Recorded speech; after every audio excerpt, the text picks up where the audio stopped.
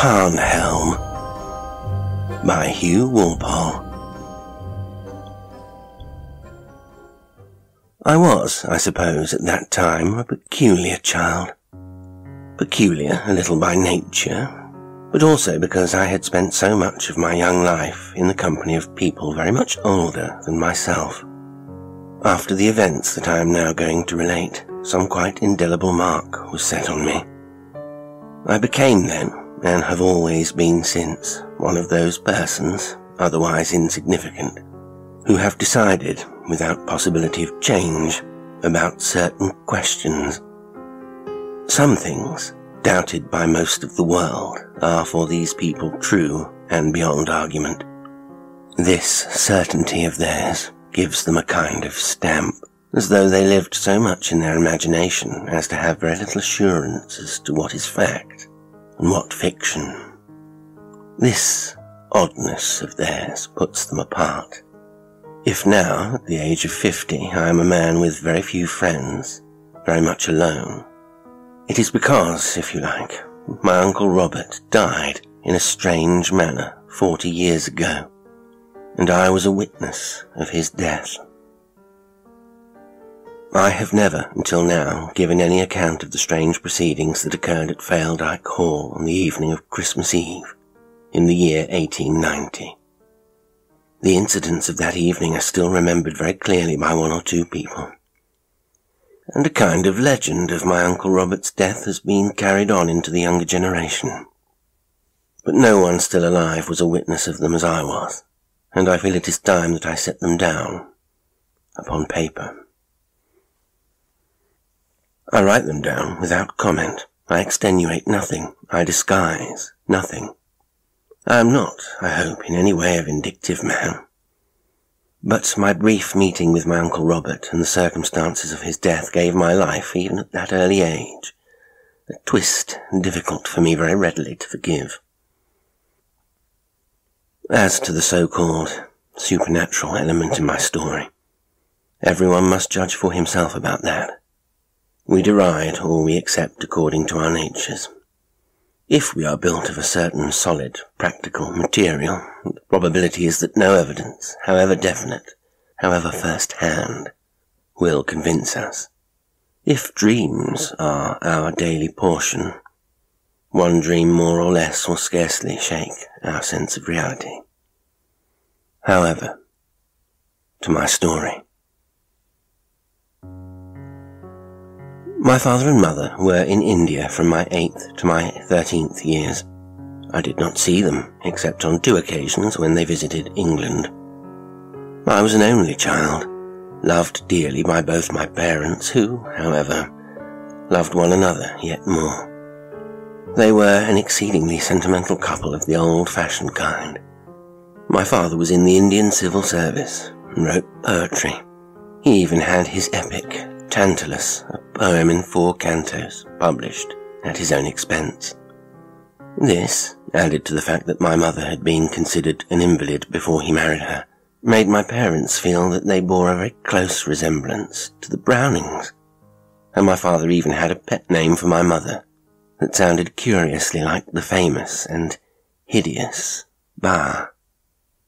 I was a delicate child, was sent to Mr. Ferguson's private academy at the tender age of 8, and spent my holidays as the rather unwanted guest of various relations.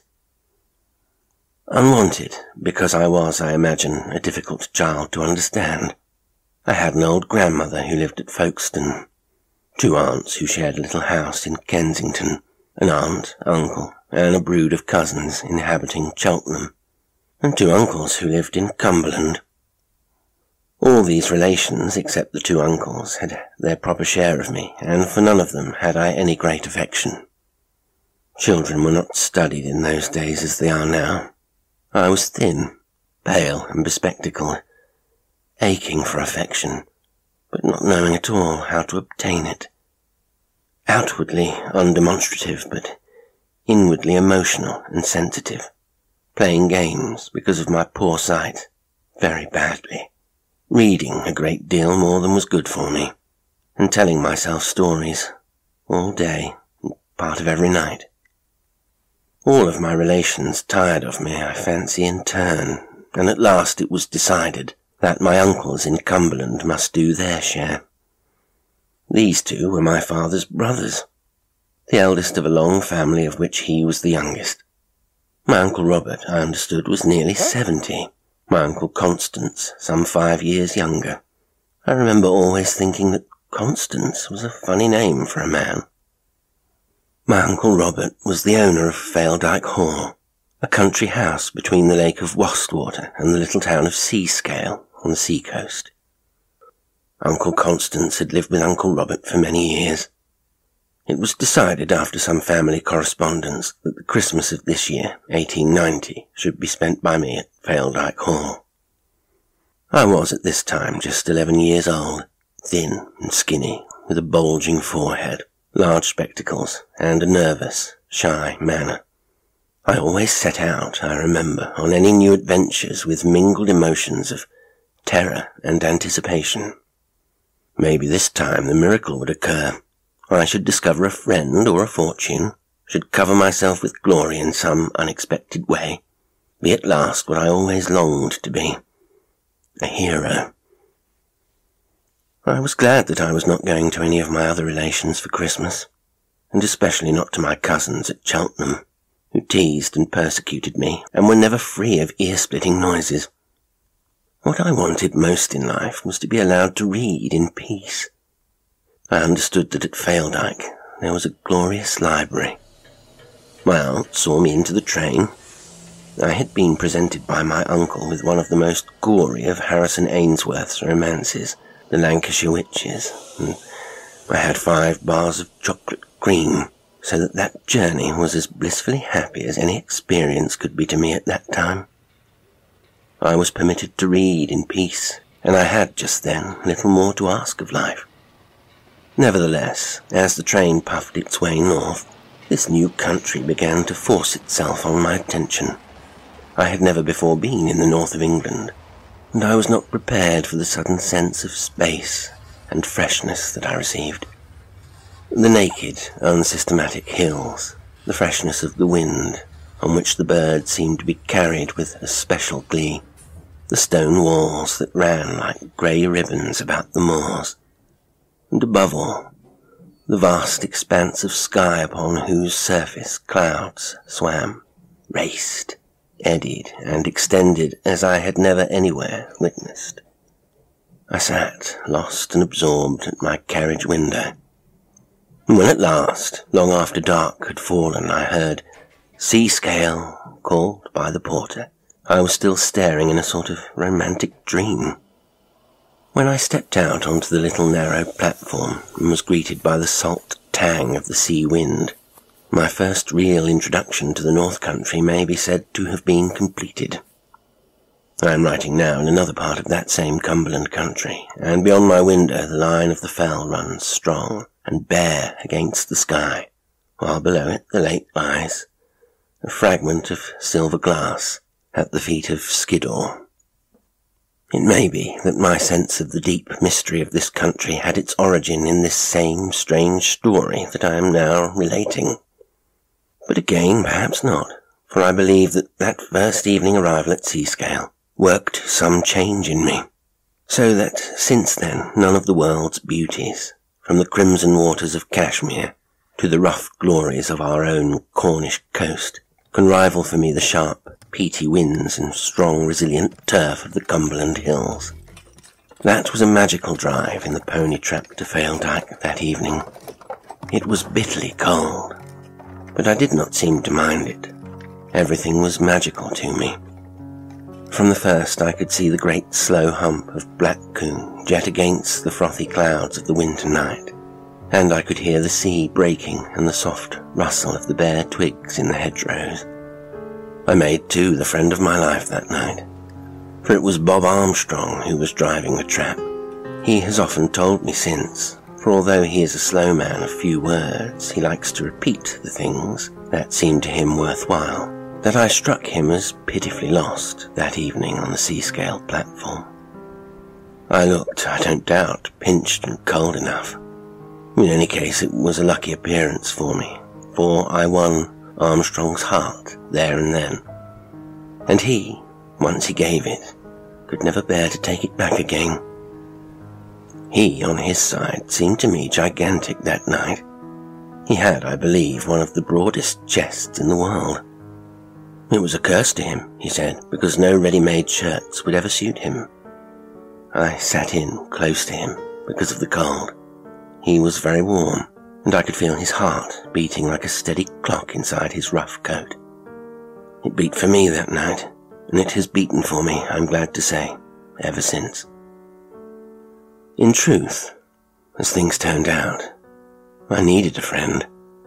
I was nearly asleep and stiff all over my little body when I was handed down from the trap, and at once led into what seemed to me an immense hall, crowded with the staring heads of slaughtered animals and smelling of straw. I was so sadly weary that my uncles, when I met them in a vast billiard room in which a great fire roared in a stone fireplace like a demon, seemed to me to be double. In any case, what an odd pair they were. My Uncle Robert was a little man with grey untidy hair and little sharp eyes, hooded by two of the bushiest eyebrows known to humanity. He wore, I remember as though it were yesterday, shabby country clothes of a faded green colour, and he had on one finger a ring with a thick red stone.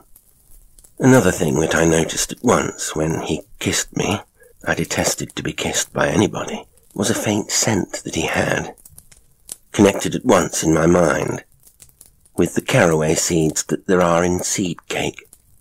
I noticed too that his teeth were discoloured and yellow. My Uncle Constance I liked at once. He was fat, round, friendly, and clean. Rather a dandy was Uncle Constance. He wore a flower in his buttonhole, and his linen was snowy white in contrast with his brother's. I noticed one thing, though, at that very first meeting, and that was that before he spoke to me and put his fat arm around my shoulder, he seemed to look towards his brother, as though for permission. You may say that it was unusual for a boy of my age to notice so much, but in fact, I noticed everything at that time. Years and laziness, alas, have slackened my observation. I had a horrible dream that night. It woke me screaming and brought Bob Armstrong in to quiet me. My room was large, like all the other rooms that I had seen, and empty, with a great expanse of floor and a stone fireplace like the one in the billiard room. It was, I afterwards found, next to the servants' quarters. Armstrong's room was next to mine, and Mrs. Spender's, the housekeeper's, beyond his. Armstrong was then, and is yet, a bachelor. He used to tell me that he loved so many women that he could never bring his mind to choose any one of them. And now he has been too long my personal bodyguard, and is too lazily used to my ways to change his condition. He is, moreover, 70 years of age. Well, what I saw in my dream was this. They had lit a fire for me, and it was necessary. The room was of an icy coldness, and I dreamt that I awoke to see the flames rise to a last vigour before they died away. In the brilliance of that illumination, I was conscious that something was moving in the room. I heard the movement for some little while before I saw anything. I sat up, my heart hammering, and then to my horror discerned, slinking against the farther wall, the evilest-looking yellow mongrel of a dog that you can fancy. I find it difficult, I have always found it difficult to describe exactly the horror of that yellow dog. It lay partly in its colour, which was vile, partly in its mean and bony body, but for the most part in its evil head, flat with sharp little eyes and jagged yellow teeth. As I looked at it, it bared those teeth at me, and then began to creep with an indescribably loathsome action in the direction of my bed. I was at first stiffened with terror. Then, as it neared the bed, its little eyes fixed upon me, and its teeth bared. I screamed, again and again. The next I knew was that Armstrong was sitting on my bed, his strong arm about my trembling little body. All I could say, over and over, was, "The dog! The dog! The dog!" He soothed me as though he had been my mother. "See? There's no dog there. There's no one but me. There's no one but me." I continued to tremble, so he got into bed with me, held me close to him, and it was in his comforting arms that I fell asleep. In the morning I woke to a fresh breeze and a shining sun, and the chrysanthemums, orange, crimson, and dun, blowing against the grey stone wall beyond the sloping lawns. So I forgot about my dream. I only knew that I loved Bob Armstrong better than anyone else on earth. Everyone during the next days was very kind to me. I was so deeply excited by this country, so new to me, that at first I could think of nothing else. Bob Armstrong was Cumbrian from the top of his flaxen head to the thick nails under his boots, and, in grunts and monosyllables, as was his way, he gave me the colour of the ground. There was romance everywhere, smugglers stealing in and out of Drigg and Seascale, the ancient cross in Gosforth churchyard, Ravenglass with all its seabirds, once a port of splendour, Muncaster Castle and Broughton, and Black Wastwater with the grim screes, Black Combe, upon whose broad back the shadows were always dancing. Even the little station at Seascale, naked to the sea winds, at whose bookstalls I bought a publication entitled The Weekly Telegraph, that contained week by week instalments of the most thrilling story in the world. Everywhere romance. The cows moving along the sandy lanes, the sea thundering along the Drigg beach, Gable and Scawfell pulling their cloud caps about their heads, the slow voices of the Cumbrian farmers calling their animals, the little tinkling bell of the Gosforth church. Everywhere romance and beauty. Soon, though, as I became better accustomed to the country, the people immediately around me began to occupy my attention, stimulate my restless curiosity, and especially my two uncles. They were, in fact, queer enough. Faledyke Hall itself was not queer, only very ugly. It had been built about 1830, I should imagine. A square, white building, like a thick-set, rather conceited woman, with a very plain face. The rooms were large, their passages innumerable, and everything covered with a very hideous whitewash. Against this whitewash hung old photographs, yellowed with age, and faded bad watercolours. The furniture was strong and ugly. One romantic feature, though, there was, and that was the little grey tower where my Uncle Robert lived. This tower was at the end of the garden, and looked out over a sloping field to the Scafell group beyond Wastwater. It had been built hundreds of years ago as a defence against the Scots. Robert had his study and bedroom there for many years, and it was his domain. No one was allowed to enter it, save his old servant, Hucking, a bent, wizened, grubby little man who spoke to no one, and, so they said in the kitchen, managed to go through life without sleeping. He looked after my Uncle Robert, cleaned his rooms, and was supposed to clean his clothes. I, being both an inquisitive and romantic-minded boy, was soon as eagerly excited about this tower as was Bluebeard's wife about the forbidden room. Bob told me that whatever I did, I was never to set foot inside. And then I discovered another thing, that Bob Armstrong hated, feared, and was proud of my Uncle Robert. He was proud of him because he was head of the family, and because, so he said, he was the cleverest old man in the world. "Nothing he can't seemingly do," said Bob, "but he don't like you to watch him at it." All this only increased my longing to see the inside of the tower, although I couldn't be said to be fond of my Uncle Robert either. It would be hard to say that I disliked him during those first days. He was quite kindly to me when he met me, and at mealtimes, when I sat with my two uncles at the long table in the big, bare, whitewashed dining room. He was always anxious to see that I had plenty to eat. But I never liked him. It was perhaps because he wasn't clean. Children are sensitive to those things. Perhaps I didn't like the fusty, seed-cakey smell that he carried about with him.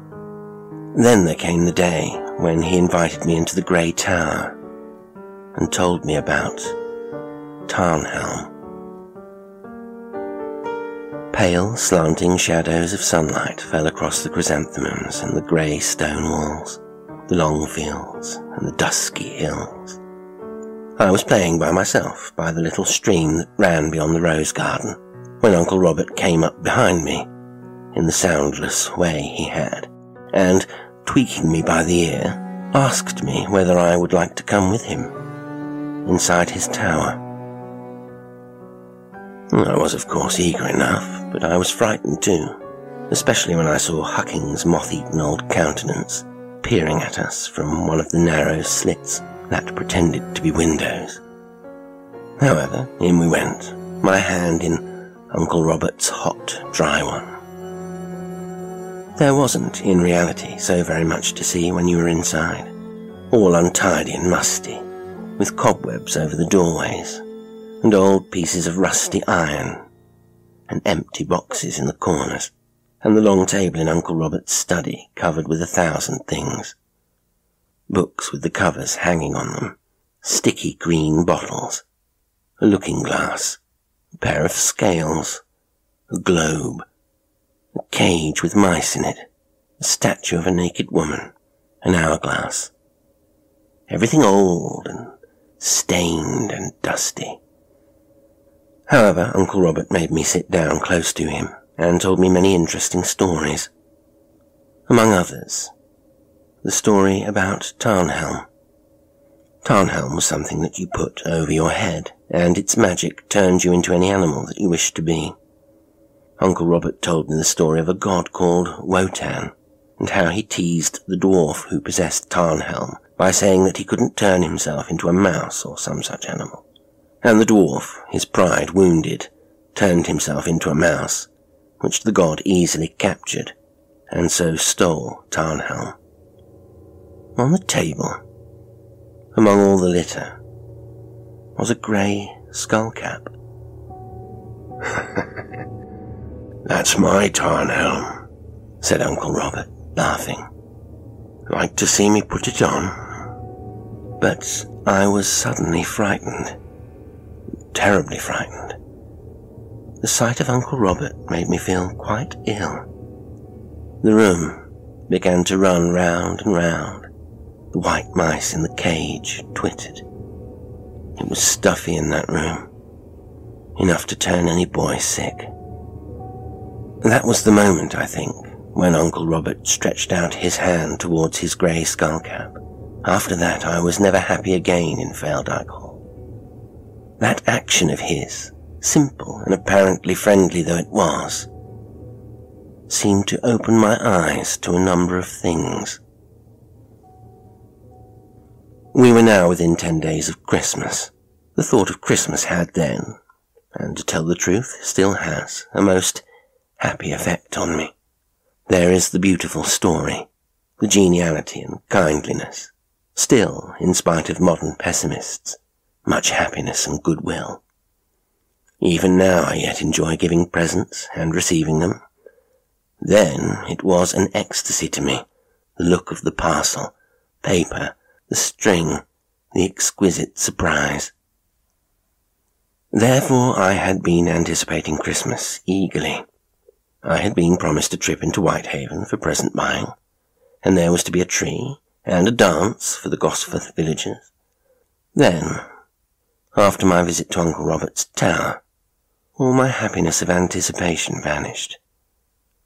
As the days went on and my observation of one thing and another developed, I would, I think, have run away back to my aunt's in Kensington, had it not been for Bob Armstrong. It was, in fact, Armstrong who started me on that voyage of observation that ended so horribly. For when he had heard that Uncle Robert had taken me inside his tower, his anger was fearful. I'd never before seen him angry. Now his great body shook, and he caught me and held me until I cried out. He wanted me to promise that I would never go inside there again. What? Not even with Uncle Robert? No, most especially not with Uncle Robert. And then, dropping his voice and looking around him to be sure that there was no one listening, he began to curse Uncle Robert. This amazed me because loyalty to his masters was one of Bob's great laws. I can see us now, standing on the stable cobbles in the falling white dusk, while the horses stamped in their stalls, and the little sharp stars appeared one after another, glittering between the driving clouds. "I'll not stay," I heard him say to himself. "I'll be like the rest. I'll not be staying to bring a child into it." From that moment he seemed to have me very specially in his charge. Even when I could not see him, I felt that his kindly eye was upon me, and this sense of the necessity that I should be guarded made me yet more uneasy and distressed. The next thing that I observed was that the servants were all fresh, had been there not more than a month or two. Then, only a week before Christmas, the housekeeper departed. Uncle Constance seemed greatly upset at these occurrences. Uncle Robert did not seem in the least affected by them. I come now to my Uncle Constance. At this distance of time it is strange with what clarity I still can see him. His stoutness, his shining cleanliness, his dandyism, the flower in his buttonhole, his brilliantly shod feet, his thin, rather feminine voice. He would have been kind to me, I think, had he dared. But something kept him back. And what that something was, I soon discovered. It was fear of my Uncle Robert. It did not take me a day to discover that he was utterly subject to his brother.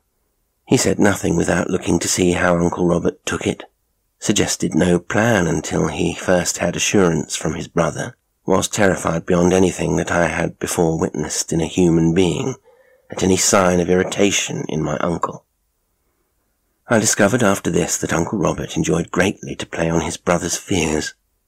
I did not understand enough of their life to realize what were the weapons that Robert used, but that they were sharp and piercing I was neither too young nor too ignorant to perceive. Such was our situation then, a week before Christmas. The weather had become very wild, with a great wind. All nature seemed in an uproar. I could fancy when I lay in my bed at night and heard the shouting in my chimney that I could catch the crash of the waves upon the beach, see the black waters of Wastwater cream and curdle under the screes. I would lie awake and long for Bob Armstrong, the strength of his arm and the warmth of his breast.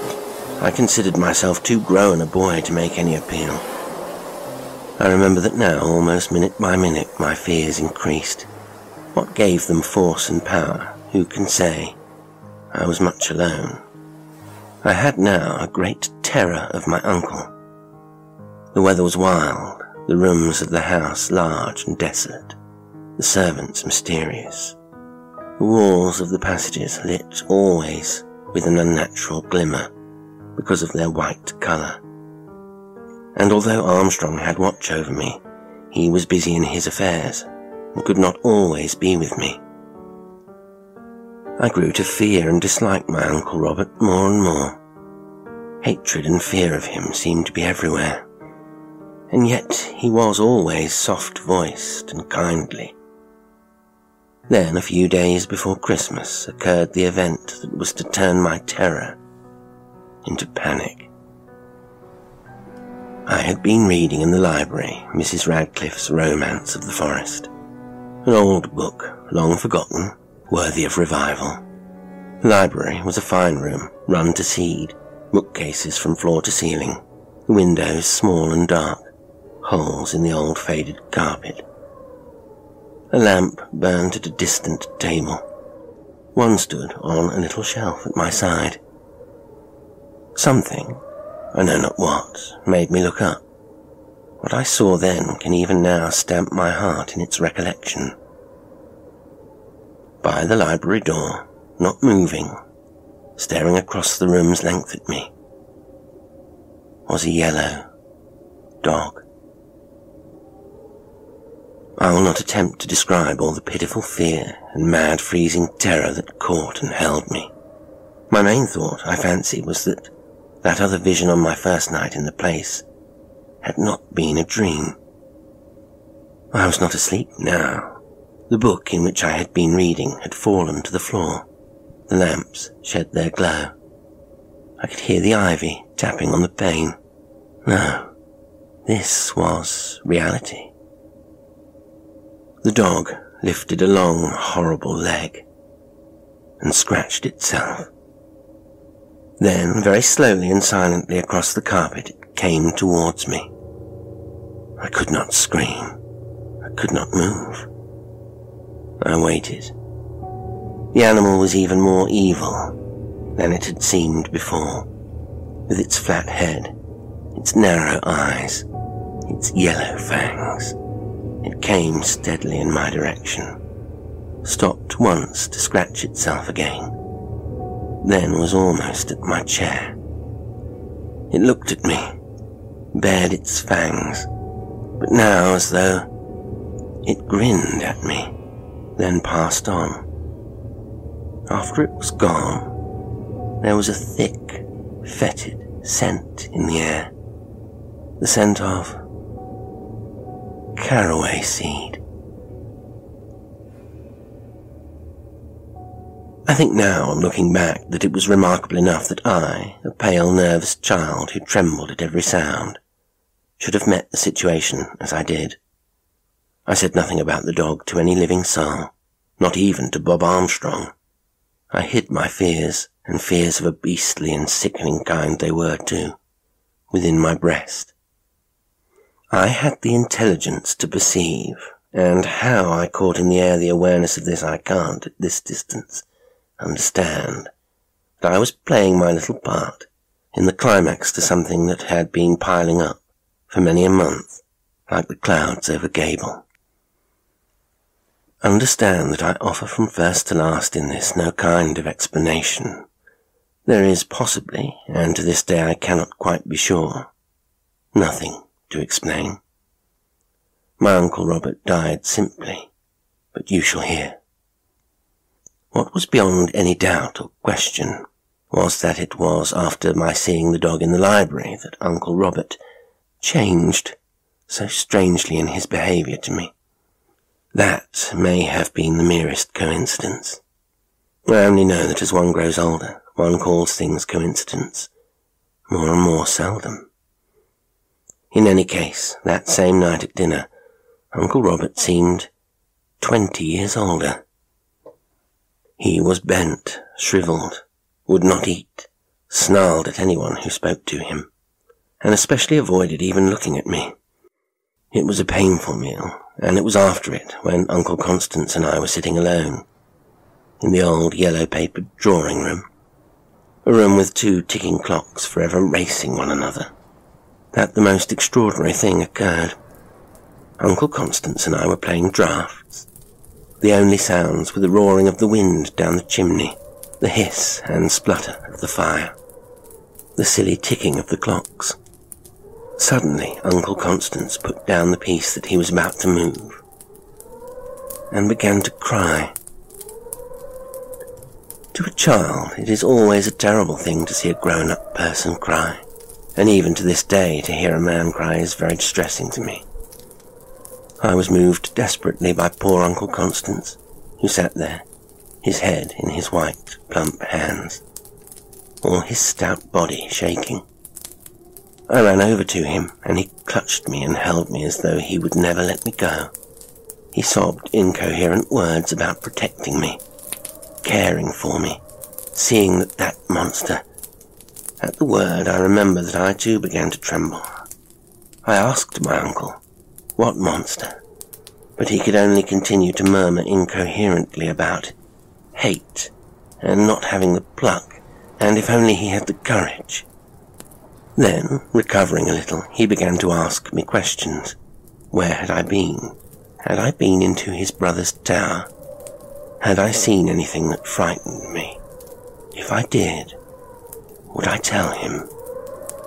And then he muttered that he would never have allowed me to come had he known that it would go as far as this, that it would be better if I went away that night, and that if he were not afraid. Then he began to tremble again, and to look at the door, and I trembled too. He held me in his arms. Then we thought that there was a sound, and we listened, our heads up, our two hearts hammering, but it was only the clocks ticking, and the wind shrieking, as though it would tear the house to pieces. That night, however, when Bob Armstrong came up to bed, he found me sheltering there. I whispered to him that I was frightened. I put my arms around his neck and begged him not to send me away. He promised me that I should not leave him, and I slept all night in the protection of his strength. How, though, can I give any true picture of the fear that pursued me now? For I knew from what both Armstrong and Uncle Constance had said that there was real danger, that it was no hysterical fancy of mine or ill-digested dream. It made it worse that Uncle Robert was now no more seen. He was sick. He kept within his tower, cared for by his old wizened manservant, and so being nowhere, he was everywhere. I stayed with Armstrong when I could, but a kind of pride prevented me from clinging like a girl to his coat. A deathly silence seemed to fall about the place. No one laughed or sang. No dog barked. No bird sang. 2 days before Christmas, an iron frost came to grip the land. The fields were rigid. The sky itself seemed to be frozen grey, and under the olive cloud, Scorful and Gable were black. Christmas Eve came. On that morning I remember I was trying to draw some childish picture of one of Mrs. Radcliffe's scenes when the double doors unfolded and Uncle Robert stood there. He stood there, bent, shriveled, his long grey locks falling over his collar, his bushy eyebrows thrust forward. He wore his old green suit, and on his finger gleamed his heavy red ring. I was frightened, of course, but also I was touched with pity. He looked so old, so frail, so small in this large, empty house. "Uncle Robert," I asked timidly, "are you better?" He bent still lower until he was almost on his hands and feet. Then he looked up at me, and his yellow teeth were bared, almost as an animal snarls. Then the doors closed again.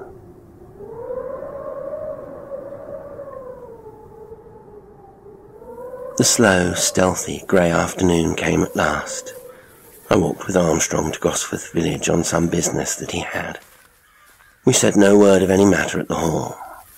I told him, he has reminded me, of how fond I was of him, and that I wanted to be with him always. And he answered that perhaps it might be so, little knowing how true that prophecy was to stand. Like all children, I had a great capacity for forgetting the atmosphere that I was not at that moment in, and I walked beside Bob along the frozen roads, with some of my fears surrendered. But not for long. It was dark when I came into the long, yellow drawing-room. I could hear the bells of Gosforth Church pealing as I passed from the anteroom. A moment later there came a shrill, terrified cry. "Who's that? Who is it?" It was Uncle Constance, who was standing in front of the yellow silk window curtains, staring at the dusk. I went over to him, and he held me close to him. "Listen," he whispered. "What can you hear?"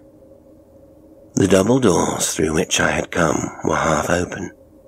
At first I could hear nothing but the clocks, the very faint rumble of a cart on the frozen road. There was no wind. My uncle's fingers gripped my shoulder. "Listen," he said again, and now I heard. On the stone passage, beyond the drawing room, was the patter of an animal's feet. Uncle Constance and I looked at one another. In that exchanged glance we confessed that our secret was the same. We knew what we should see.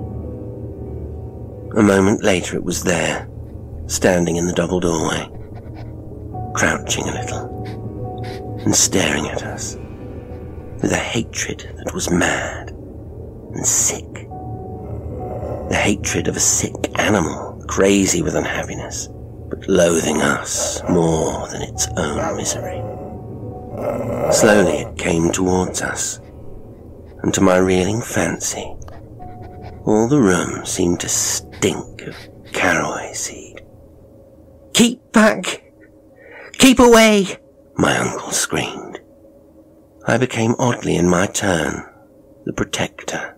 "It shan't touch you! It shan't touch you, Uncle!" I called. But the animal came on.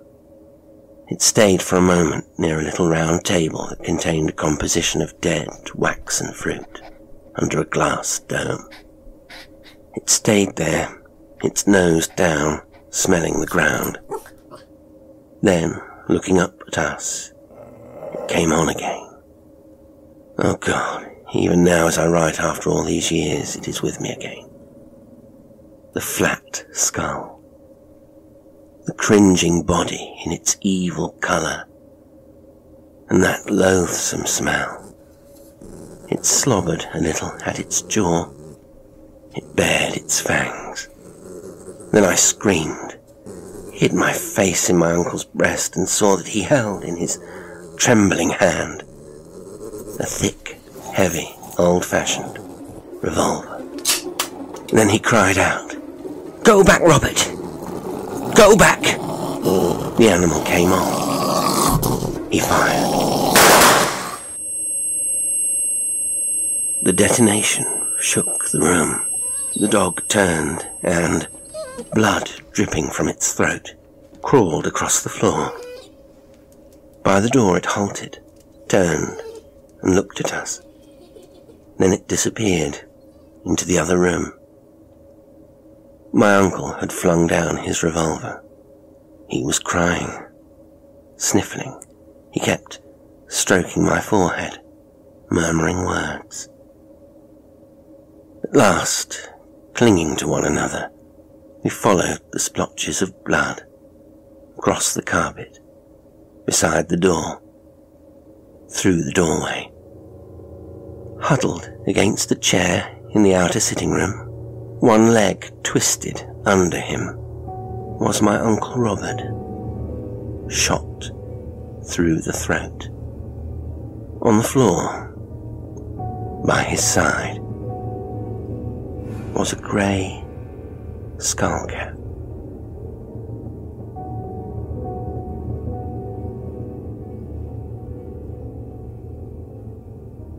Today's story was Tarnhelm, or The Death of My Uncle Robert, by Hugh, Walpole. It was read by Jasper Strange. Thank you for listening. Until next time, sweet dreams.